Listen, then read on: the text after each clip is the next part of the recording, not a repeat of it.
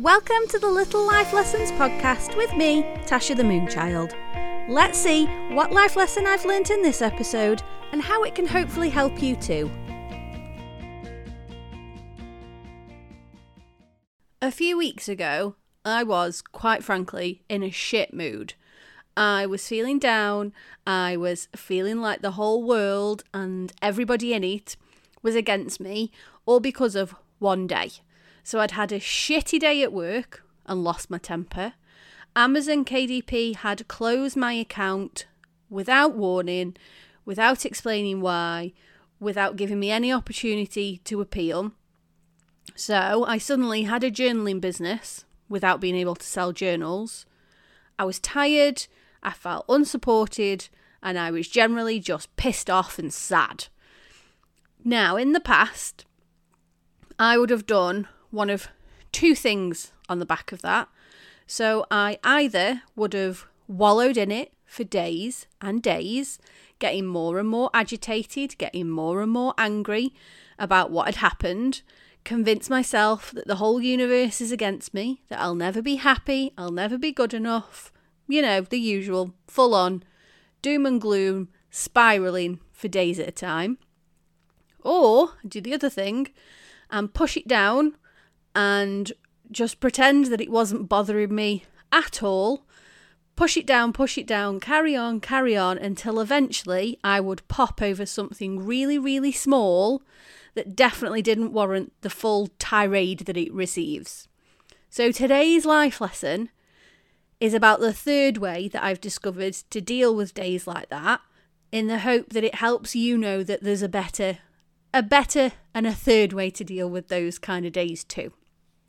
So what I did was I simply allowed myself to be sad, mad and angry for the day. I didn't feel any guilt or any shame for not feeling positive about a shit series of situations. I didn't force myself to just forget about it. I also didn't try and invalidate my feelings by, doing what we all do, which is, things could always be worse. I just wallowed in it, but I only allowed myself to do it for the day. And that was the key for me.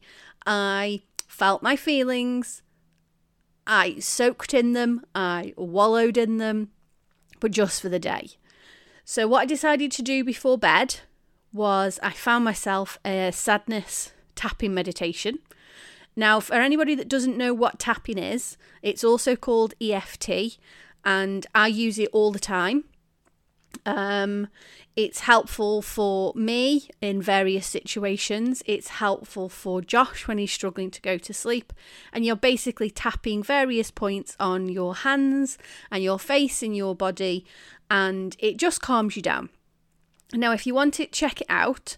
There's the Tapping Solution app, which is free. I think you can upgrade to unlock all of the tapping things in there. But I don't do that, because if I can get something for free instead of paying for it, I will.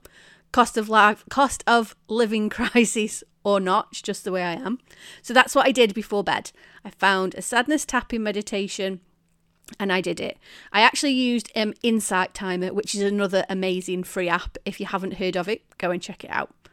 So what I did was I used that to I was tapping on how I was feeling. So what you do is you kind of tap in the sadness feelings and then you tap them out.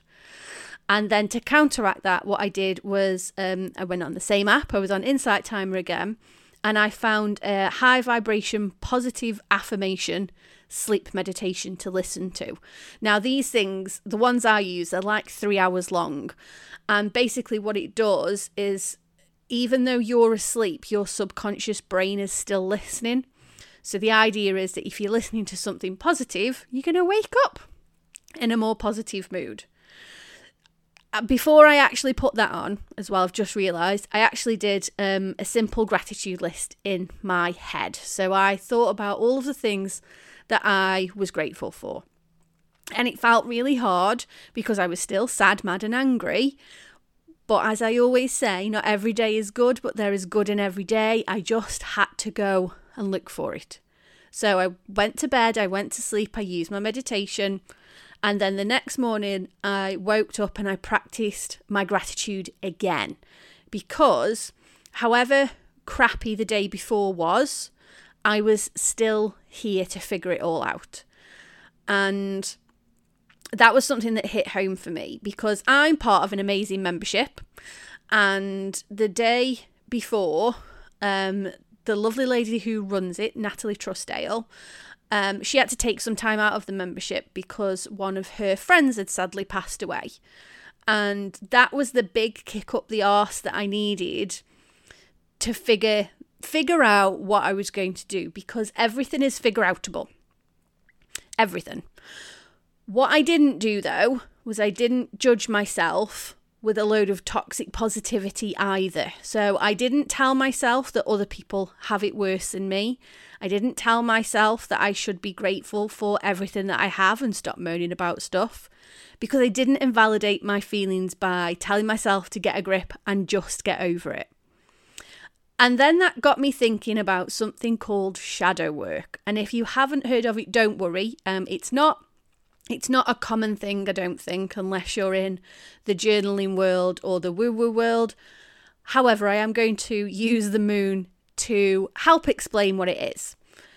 So, because of where the moon, the earth and the sun are all positioned, we only ever see one side of the moon, and that's the side that's lit up by the sun.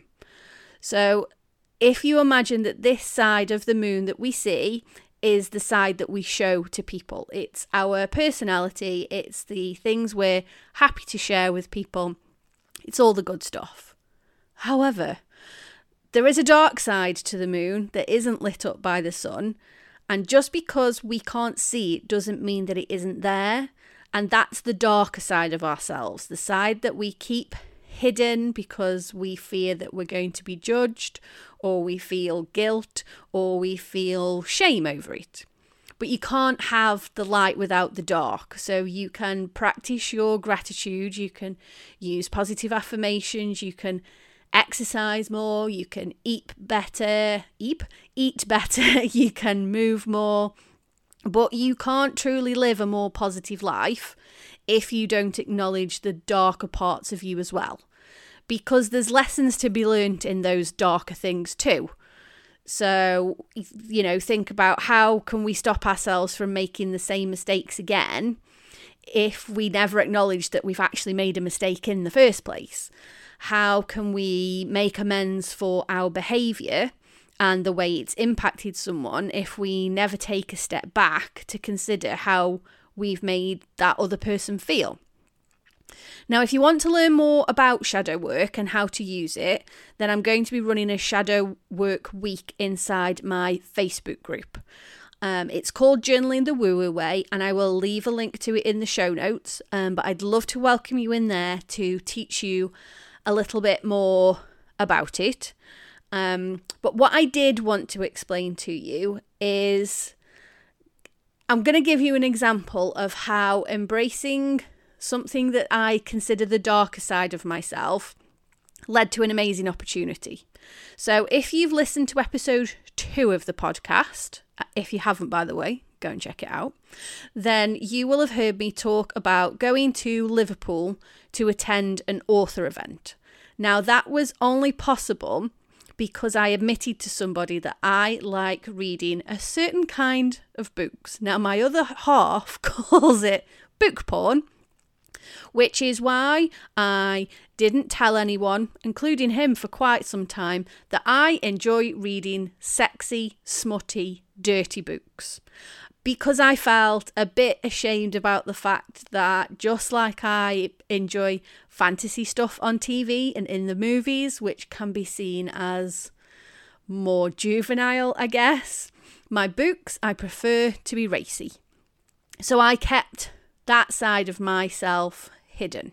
However, the second I was brave enough to admit it to someone, they said, "Oh, me too. Have you read this one?"